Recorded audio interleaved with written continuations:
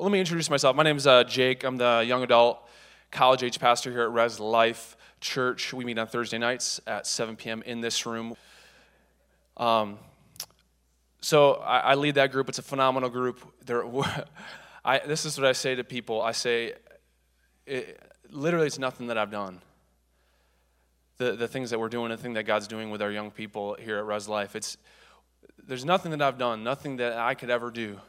To start off, I was raised by two phenomenal parents, Bernie and Kim Blaukamp, who work here, part of the pastoral staff. And I say to people, there's nothing I could have done. I had two parents who modeled Christ's love, who modeled faith, who modeled grace, who modeled perseverance, who modeled consistency my whole life.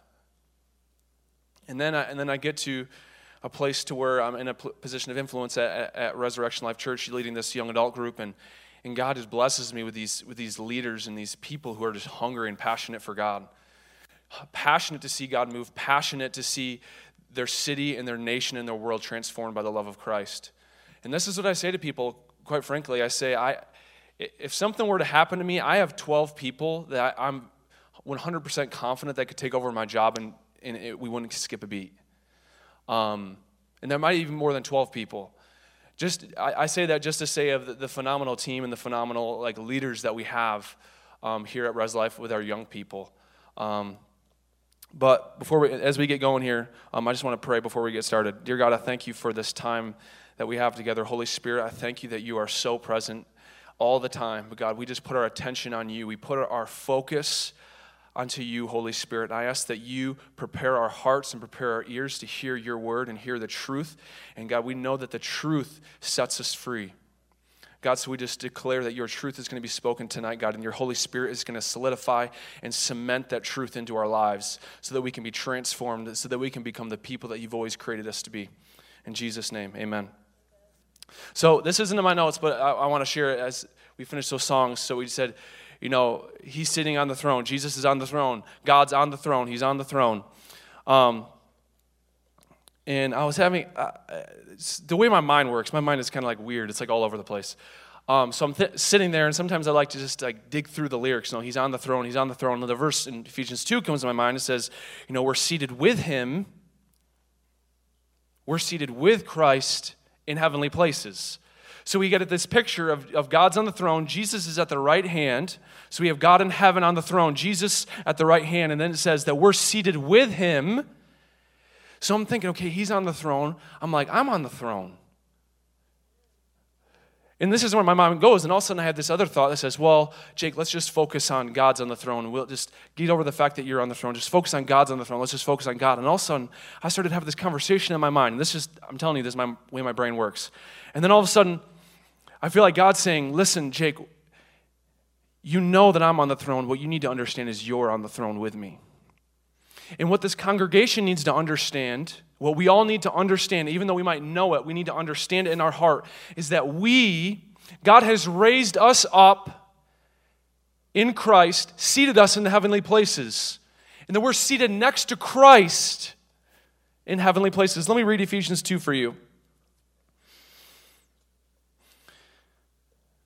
It says, verse 1, if you want to follow along, Ephesians 2.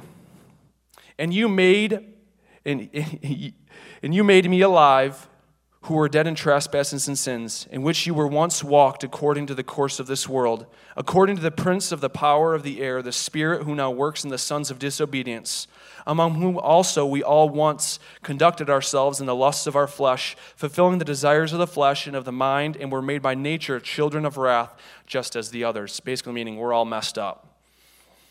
But God, who is rich in mercy because of his great love with which he loved us, even when we were dead in trespasses, made us alive together with Christ. By grace you have been saved. And raised us up together and made us sit together in the heavenly places in Christ Jesus. Why did he do that? Listen, verse 7. That in the ages to come he might show the exceeding riches of his grace in his kindness toward us in Christ Jesus. I think for a lot of us, it's really easy to say God's Like he's exalted, he's above all other names, he's up. And that's true. I'm not saying that's not true. That's the truth. But I think the truth that we need to hear is that we are seated with him, whether you know it or not. And the thing that God desperately so wants us to know, he wants us to get inside of our brains, is that our past mistakes do not define where we're at. Just because we make a mistake or just because we're not in a place where we want to be doesn't disqualify us from the position that is rightfully ours in Christ. We're seated with him. We're gonna get more into this. This is more connected than I ever thought as I'm going into this. So we're gonna get started with what we got for tonight. So I'm gonna share a message, and I don't even know if it's a message. I think it's more of just a conversation, more of a talk, because it's just something that's so. This topic is something that I'm so passionate about. I literally could speak about this and talk about this every day for the rest of my life, and I would not run out of words. We're going to talk about love tonight. We're going to talk about love, and I know we talk about love a lot in the church, but this is a phrase that I heard, and I think it applies. If you heard it already, so people say, well, I already heard it. We just talked about, Dan Seaborn just talked about love a few weeks ago, and then Josh Vanderklok talked about love on Wednesday night. I don't need to hear about love anymore. Listen, if you've ever heard it, if you haven't become the word that you've just heard, then you need to hear it again. So become the word that you heard.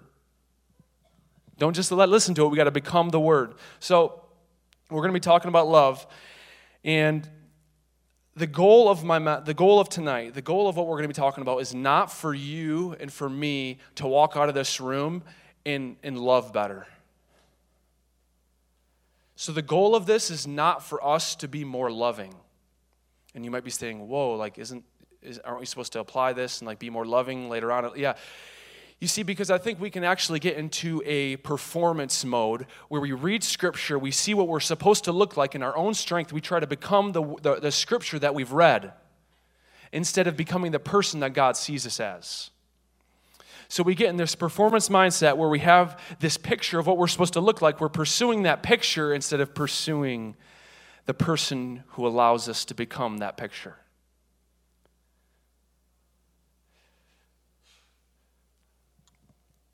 So tonight, I'm not going to tell you to be more patient. I'm not going to tell you to be more kind. I'm not going to tell you to do any of those things. I'm going to ask us to consider what we were always meant to become in the first place. I'm going to bring us on a journey and try to paint a picture of what we were always supposed to look like and live from the beginning. And I think if we get that picture, then love actually is a byproduct. And that love actually isn't an option. It's the only thing that will produce from us if we really grasp it, if we really get a clear picture of truth. So I want to play a video here, and there's no sound. So it's a video about a caterpillar and how it kind of turns into a butterfly, or a monarch butterfly emerging. So you see the caterpillar is, you see the caterpillars, little kids, they love caterpillars. If you have kids, I used to love finding them. And then they go into this stage where they go into this, most people call them cocoons, but they're really chrysalises. Don't worry if you get it wrong. It's okay. And they go into this chrysalis form where they sit inside of this chrysalis, and that's where they start to become, and they start to actually form to become the butterfly, the monarch butterfly that they're always destined to become in the first place. So you get this picture of a caterpillar turning into a butterfly through this process of being in this chrysalis. And I think it's so interesting how God actually, in nature, you can find so many consistencies with our journey with Christ. So through this metamorphosis process, where this caterpillar turns into a butterfly, you get this little thing with no wings, this little thing that crawls and is creepy on the ground. You get this thing that goes into a tree, huddles for about 2 weeks, and then emerges on its own and becomes this beautiful creature that we see flying in nature. Some things that I was thinking through as I thought about this is that the caterpillar is made in the image of a butterfly. The caterpillar was never born to be a caterpillar. The caterpillar was always born to be a butterfly. But the caterpillar will never become the butterfly without the process of metamorphosis. And the metamorphosis process takes roughly around 2 weeks. And if something were to happen, like a storm, or maybe a bird came and found the chrysalis, and then it pecks at it, you see, without the full 2 weeks, without the full process of going through this metamorphosis, the butterfly will never emerge to become the thing it was always created to be.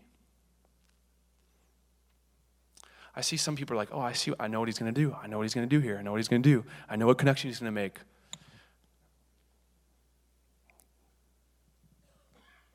It makes me think, and it made the connection about me, about us, and the image that we were always made to look like. What were we always supposed to look like? You see, because we, humans, Romans 5, we were born into Adam, we were born into sin, we were born into a nature that we were never designed to look like in the beginning. When we're born, we're brought up in the way, Proverbs 14:12, there's a way that seems right to a man, but in the end it leads to destruction. We're brought up in this way that seems right to a man, and we're brought up and our thought processes are formed, and we start looking at things, and there's cause and effect. There's an eye for an eye, a tooth for a tooth, and there's you do this to me and I'm going to do this to you. There's all this back and forth worldly wisdom that we live and that we see the world from, and we bring it into even our Christianity sometimes. We see we're born into sin, born into Adam, and it makes us look like we were never supposed to look in the first place. You see, some people we don't get it, and we stay in the position of living in the form of Adam. We stay living in our old thought process even when we come into Christ. Even when we come and we say, Jesus, I'm going to live for you, I'm going to live for you, and we have sincere hearts and we want to live for God, but we don't forsake and we don't turn away from our old mindset. We keep our mindset, but then we try to bring in, incorporate the Bible, and we try to incorporate the Word of God. And Jesus and the Bible and Christianity was never supposed to be incorporated. It was always supposed to be an entire life given to the gospel. We cannot incorporate the Bible. We cannot incorporate Jesus. We cannot incorporate God. It doesn't happen because it says if you do not love, it's a different verse, but it applies. It says you cannot serve both God and money. You cannot live in the world and live for God. You cannot have one foot in and one foot out. It can't happen. I've heard it said this way: don't live on the fence. The fence belongs to the devil.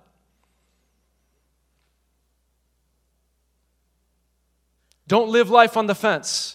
You see, we can't just incorporate it, because if we incorporate it, we're going to include our former wisdom, our former man, the way that seems right, the way that was before we came to Christ, and that can't coincide with the gospel, with truth.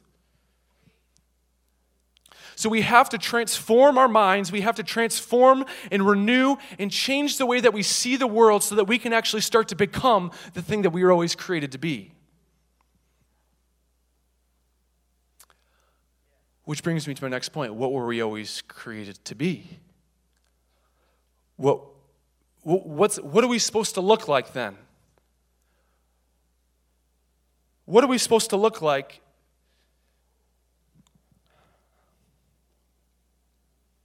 if we're not supposed to look like the way that we brought up in the world? Because I'll tell you how I was brought up. Well, you know what some of the first words that you hear like 2-year-olds and 3-year-olds say? You know what who's got like little kids here? Who's got like little kids? Mine. Try to take a toy away from a 2-year-old. See what happens. I laugh about this because I share it on stage and people think, I used to work at a daycare and I would work with like the 2-year-olds. I get people walk in like, what is a man doing work with my 2-year-old? Is he a creep? No, I'm not a creep, I promise. If you take a toy away from a 2-year-old, not good. Mine. No, mine, selfish, mine, yeah. From the time that we're a baby, all we know is selfishness. We're brought up in this way of thinking for ourselves, this way of meeting my needs, me. And I'm wondering if it actually has filtered into our Christianity. So what are we supposed to look like? Let's go to Genesis 1:26. Then God said, "Let us make man in our image, according to our likeness, and let them rule over the fish of the sea and over the birds in the sky and over the cattle." And it goes on.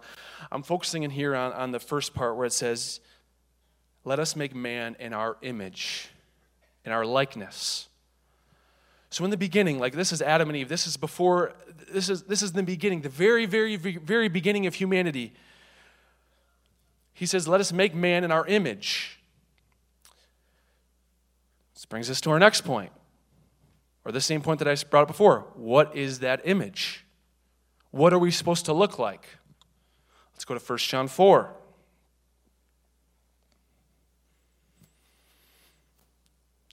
Verses 7 through 12. Dear friends, let us love one another, for love comes from God. Everyone who loves has been born of God and knows God. Whoever does not love does not know God, because God is love. So God is love. The image of God is love. The image of God is love. Okay, now we're going to go somewhere else because what kind of love are we talking about? Are we talking about I love pizza? Are we talking about I love my wife? Are we talking about I love Michigan football, go blue? Come on. Who said that? We're doing an altar call for all the State fans at the end, so be ready for that. And Ohio State fans, sorry, there's no hope for you. I'm just kidding. I'm kidding. Is this on video? I'm sorry. Take that part out. Sorry for anyone who's from Ohio. I'm sorry that you live in Ohio. I'm terrible. My wife is like, "Oh, Jake." She was videoing me yesterday during the game. It was so, I was on the edge of my seat the whole game, yelling at the TV. Oh, it's not good. The Lord's still working on me on that one. I'm not perfect, I assure you. So God is love. I totally lost where I was going. Okay, what kind of love? So we have this image, right? So we're trying to see, what are we supposed to look like as followers, as human beings? What were we created to look like in the beginning before sin entered the equation? Before sin ruined the way that we looked and still... So what are we supposed to look like? So we go and we say God is love. Okay, then my next question is, what is love? What is love? There are I did some research, there are 6 different Greek words that we would use as love.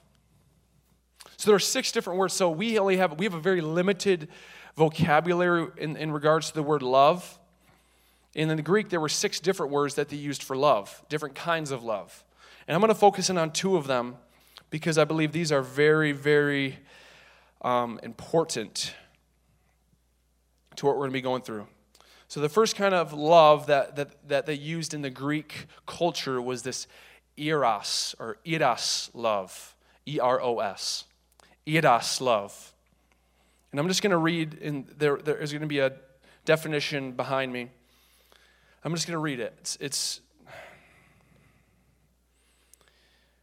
just going to read it. It is a love that is an emotional involvement based on body chemistry. The basic idea of this love is self-satisfaction. Though eros is directed towards another, it actually has self in mind. For example, I love you because you make me happy.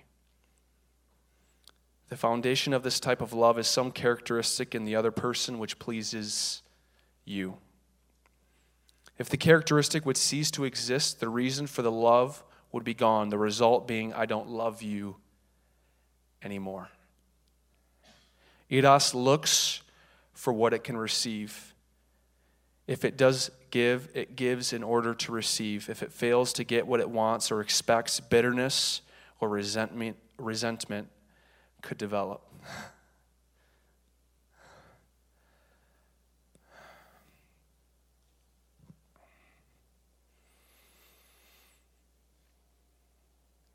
Eros, this literally, it makes me so angry.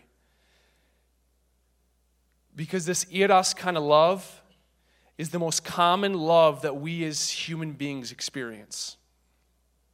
It's the love that's not even actually love. It's the love that is self-serving. It's the love that what's in it for me. It's the love that we've seen. And I'm not condemning anyone. I'm not trying to condemn anyone in this room. I'm just making an observation that most of us, if we're honest, the love that we've shown to other people is often self-serving. And no condemnation to anyone who's had a divorce. I'm not pointing it out, but I'm saying is that there's about a 50% divorce rate in America, and I believe it's because we've operated from a false sense and we've had an incorrect definition of love. We've looked at love as what can it benefit me? We've looked at love as what's in it for me. If it's not easy, I'm done. Love, with strings attached, I'm going to scratch your back, why don't you scratch mine? Always, just everything I do for you, there's always something in it for me, always a string attached.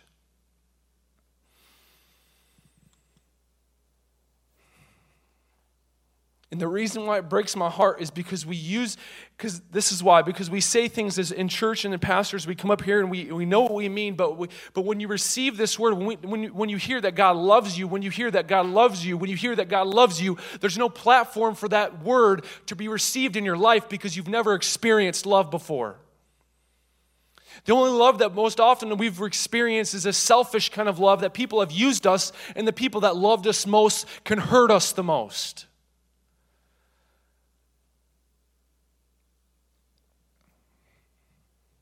And I'm once again, I know this is like so intense, but the reality is this eros love needs to be eliminated from Christianity. It needs to be eliminated from our lives.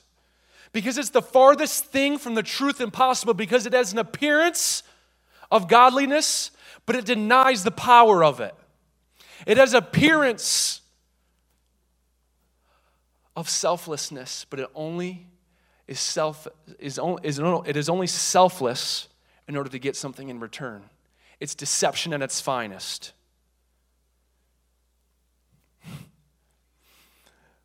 But let me tell you about a different kind of love.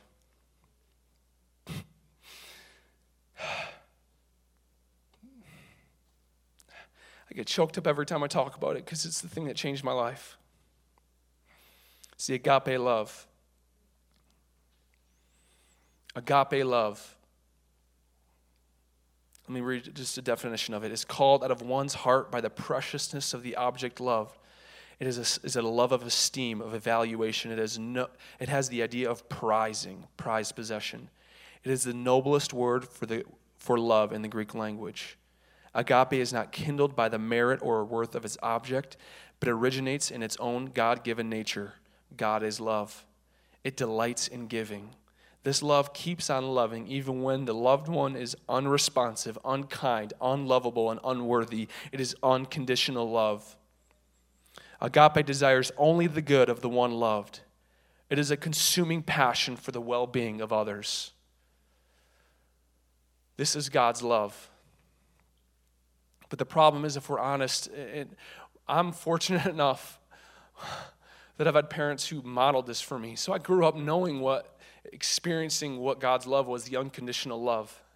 But the reality is that most people don't experience this kind of love. Most people don't experience the kind of love that always sees the best, always hopes, always perseveres, and never is dependent on your performance or the individual's performance.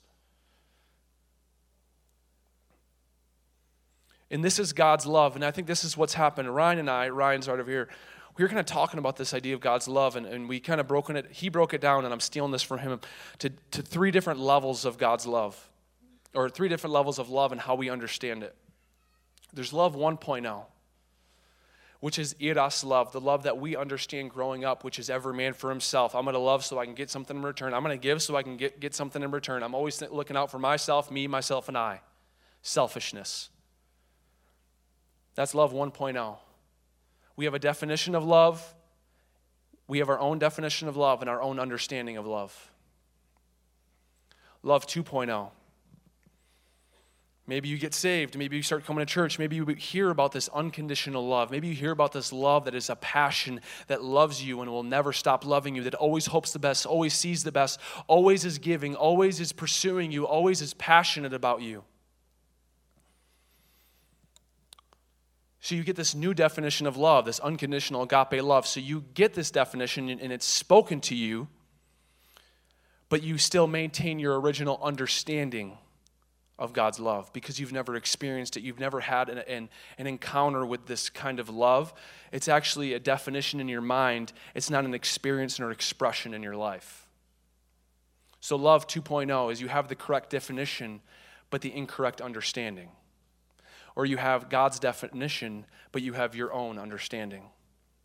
And this is where I think we're moving towards tonight, is love 3.0, which is this.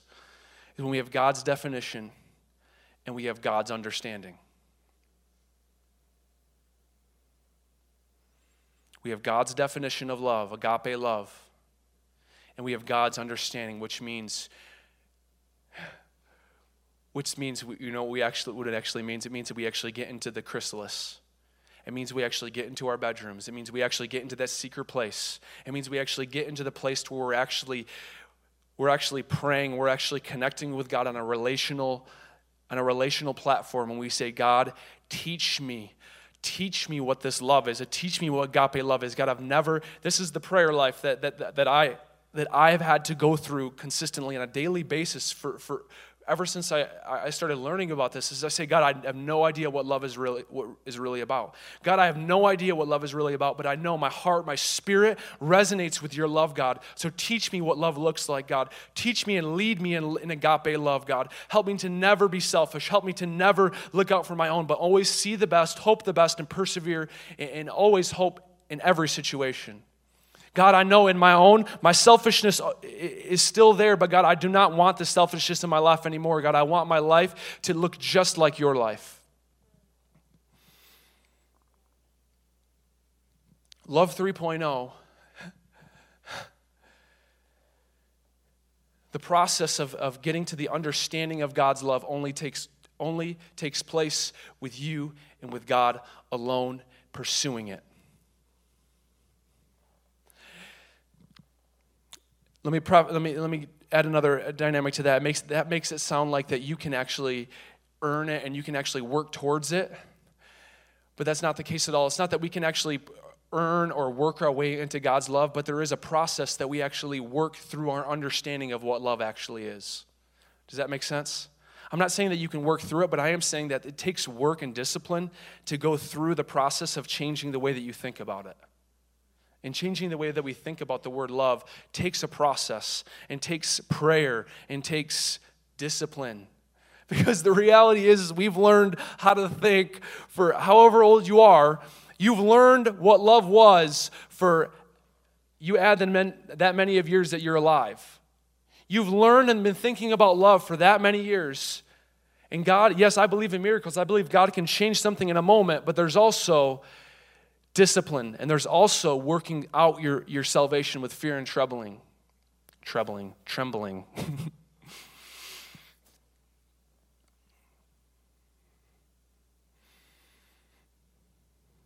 So let's go back to image, love. What are we supposed to look like in the beginning? So we're supposed to, all along, what we're supposed to look like is agape love.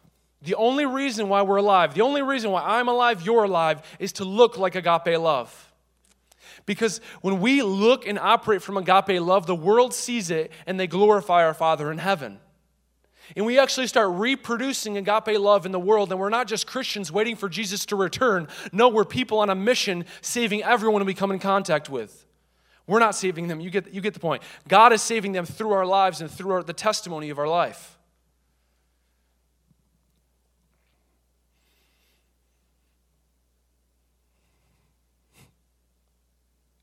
Can I share another verse with you? This is one of my favorite verses in the whole Bible. It's from Ephesians 3. It says it's verses 18 and 19. And I pray that you, being rooted and established in love, may have power together with all the Lord's people to grasp how wide and long and high and deep is the love of Christ. And and to know this love that surpasses knowledge, that you may be filled to the measure of all the fullness of God. This is that agape love, Ephesians 3:18-19. I want to read the last part of that of verse 19 real quick, because it shows us why we need to grasp the love of God. That you may be filled to the measure of all the fullness of God. So the reason why God wants us to grasp love is so that we'll look just like God. And this verse actually gives a picture of like a tree. It gives a picture of like a root system that digs down. It says, and I pray that you being rooted and established in love. So get a picture of a tree being rooted in love, right? Its roots are digging down into agape love. Rooted and established in love, may have power together with all the Lord's holy people to grasp. So why do you need to have that deep-rooted understanding of agape love so you can grasp how wide, how long, and how deep the Father's love is for us. And to know this love that surpasses knowledge. So when we're rooted in love, actually our capacity for understanding God loves increases. So when we understand how much, when we understand this agape love and we're rooted in it and we get into our bedroom and we get into our secret place and we actually start to pray about this agape love and we ask God, God, show me what this is. Show me what this is. Increase my understanding. Increase it, God. I do not know what this feels like. I've never experienced agape love. God, I ask that you show me what agape love is tonight. This is prayer. This is communicating with God. And as he gets you rooted and established in love, he reaches out to the left, out to the right, how deep, how wide, how long, how great the Father's love is for us. But if we're not rooted in agape love, we'll be looking for love in all the wrong places. Because we all have a need for love. In the beginning, when Adam sinned, he got cut off from God. And the image, remember, his image is love. The image that he was created for in the beginning, love, was broken off. So now his need for love was not met through God anymore. So now Adam's looking for love in all the wrong places. And we're born into that, so now we're growing up, learning, needing this love, looking for love everywhere but the Father. We're looking at it through relationships, through friendships, through our job. We're trying to get all this need in our life for God's love. We've been looking for it everywhere. We've been looking for it in marriage. We've been looking for it with everything, our jobs, with our status. We've been desperately trying to find this thing to fill this hole in our life, and God's saying, I'm the only one who can fill it. Because until we understand it, we're always going to be looking out for ourselves, and we were never made to look out for ourselves. We were never made to live for ourselves. When we live for ourselves, we're dying daily. Jesus has called us to a higher level. It's called love. He's called us to a higher level, which is selflessness, and it's produced after his own image. But here's the reality. We can't just be selfless so that we look more like God, because you see, there are ways that we as Christians have talked about love and modeled love, and it's actually the only reason why we do it is to make ourselves look good. So that we go and we're nice and we go in the community and we love some people. We might feed the poor. We might feed the homeless. We might give to the poor. But then we go and we tell everyone what we did, and we say, "Look, we love our community." And I'm not saying that's us. I'm saying this is a trap that we fall into because we say we're loving people, but we're getting notoriety for ourselves. And we call it love.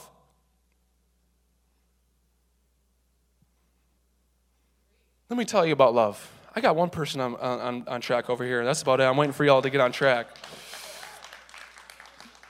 Let me tell you about love. 1 Corinthians 13. I'm feeling it right now. We might go till about 9 o'clock if I keep going, but my wife's like, it's past my bedtime. Let's let her know I can't do it. Sorry, babe. 1 Corinthians 13 says, love is patient. Love is kind. It does not envy.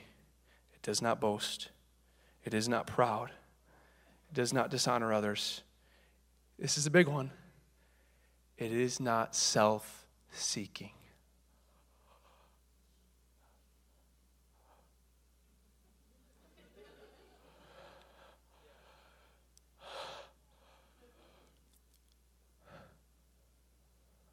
well, I'm going to do the dishes tonight because maybe. My parents are like, what the heck? I'm sorry, this is terrible. Well, I'm gonna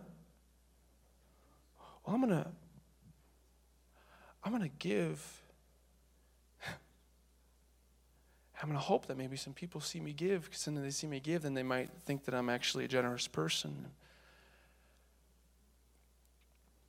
Well, I'm gonna give this person such a great word of encouragement. Oh, this word of encouragement I'm gonna give them, it's just really gonna bless them. And then we're waiting for them just to say, oh my gosh, thank you, that just made my day. Oh my gosh, you don't know how much that meant to me. You see like where we just miss it just a little bit? To where we think we're being loving, but we're just selfish. And I don't think it's because we mean it. I just think because we have a poor definition of love. And we actually don't see how much God loves us. And we actually just don't see how much God is pursuing us. He's relentless towards us. And He wants us to get that we're seated with Him in the heavenly realms. And it's not based on anything that you do. He's waiting for us to understand that we don't have to earn our way into His house. We don't have to earn our way into the throne. We don't have to earn our way into a place where God is happy with us. We just so desperately want to please God in our life, so we do all these things, and we try to get, but in reality, and we have our lives, and we have our Christianity, and we have our Christian walk, and we're doing it most oftentimes for what's in it for me. You come to church. Well, you know what? I just didn't really like that message tonight. Pastor, I like Jake. He's passionate. He's kind of weird, but, I just don't really know if I liked it. Maybe. And I'm not saying, I know you all are going to love this message, so I'm not worried about that. But sometimes I think we've turned church into something that it was never meant to be. What if we came to church and we said, or this isn't even a better one, okay? And I'm not trying to condemn anyone. I'm just trying to say what I hear from people, and it kind of just irks me. So I just don't get fed at that church. I just don't get fed there. Well, you're supposed to eat like 7 days a week. And maybe you're not supposed to eat at this place. Maybe you're the one who's supposed to be loving the people around you. Maybe you're the person who's supposed to come in and see the person who's sitting there all alone, walk next to them, pray for them, and walk through life with them. And maybe, just maybe, we'll get what it looks like to have a family of believers who are bearing each other's burdens, and who are actually walking in love with each other. And maybe we'll start seeing a group of people who actually love and who aren't coming to church for the sole purpose of what's in it for me. Well, that message just doesn't apply to me. Well, go listen to the one. They're all on YouTube. They're all online. Go listen to the previous one and become that one. Become the word that you heard. And I think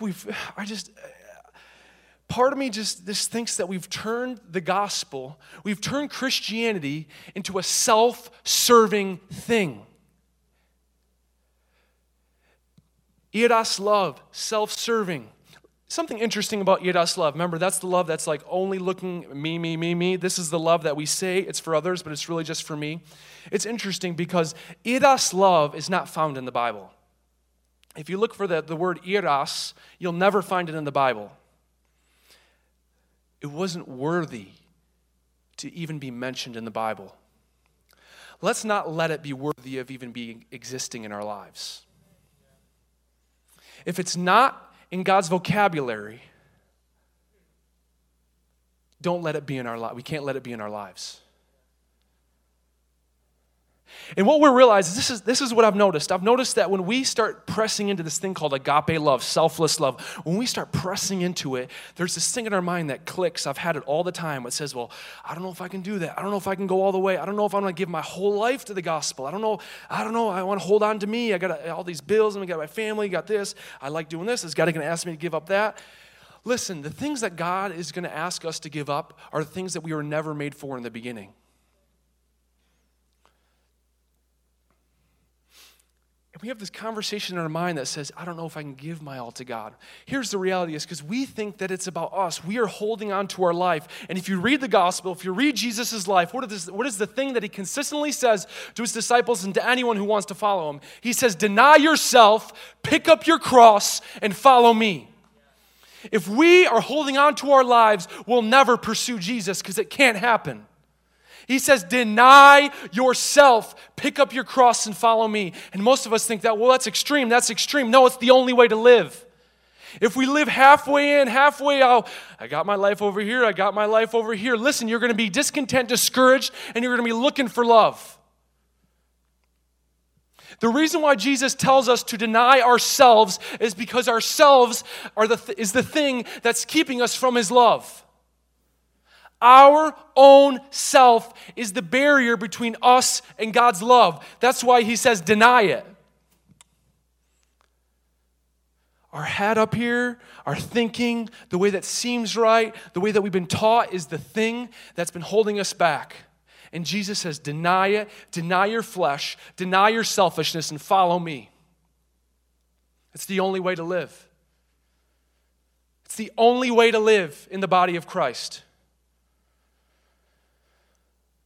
And I understand we have a group of people here, and we have so many people coming from all different walks of life, all different stages of life. But here's the common thread that we all can take away from tonight, from this message, from hearing about agape love. The common theme or the common thread that we can take with us is that agape love is for you.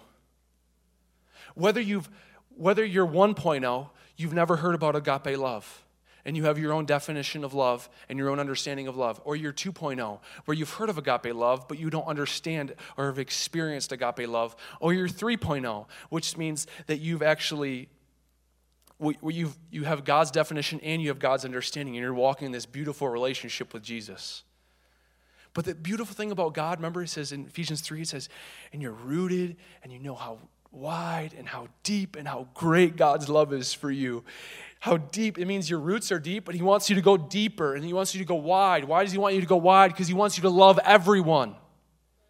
He wants you to touch people and love them with agape love. When people experience agape love, they cannot resist.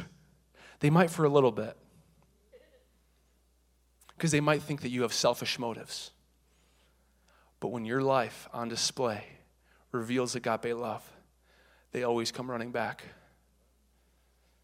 Because they're in desperate need for it. And then when they come to us and they say, well, you have this love, I don't know what, I don't understand it. And you say, let me introduce you to Jesus.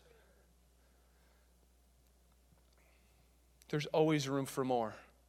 So whether you're 1.0, you've never heard of agape love, and you've carried your own understanding of love your whole life, or you're 2.0, or you're 3.0, there's room for more.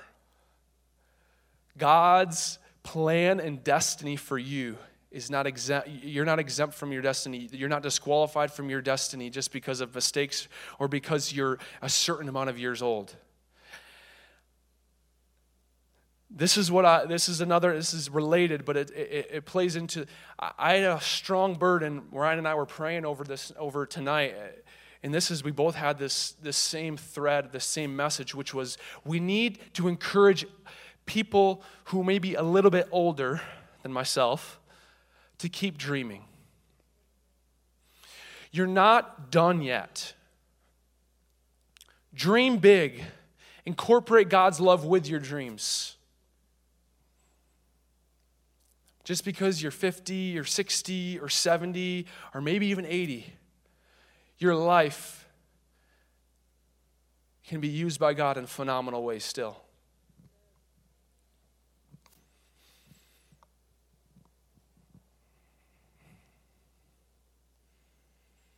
And when we start to understand God's love, when we start to press in to know that God loves us without a shadow of a doubt, and we start to understand it, there's a truth in God's kingdom, which is this: God will never give us what he does not want us to become.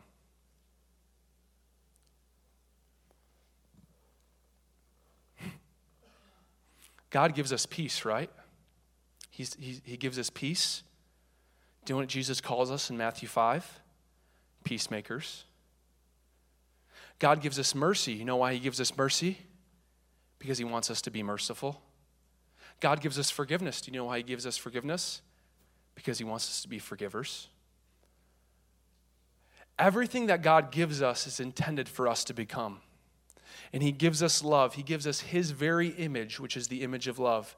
And he wants us to become it in every area of life, which means when we have coworkers, when we have bosses, when we have family, when we have our spouses, when we have anyone who comes around us, we know that we're loved. And when we know that we're loved and we're selfless, we're going to love by reaction because we don't know any other way. There's a thought process that goes out there that's, I'm just going to receive God's love for me and I don't care what anyone else thinks. I don't care how you treat me because God loves me. He loves me. The greatest commandment, love the Lord your God with our heart, soul, mind, and strength. Love your neighbor as you love yourself. It says the second is like it. They can't be disconnected. When you know God, when you love God, you'll love people automatically, no questions asked. And we're going to see a group of people, if we can get this and press into this thing called agape love, we're going to have a group of people who are unstoppable in our city, in our businesses, in our families, because the world is waiting for Christians to step up, to be consistent, and to be love. Not selfish. We got to get rid of these things, guys.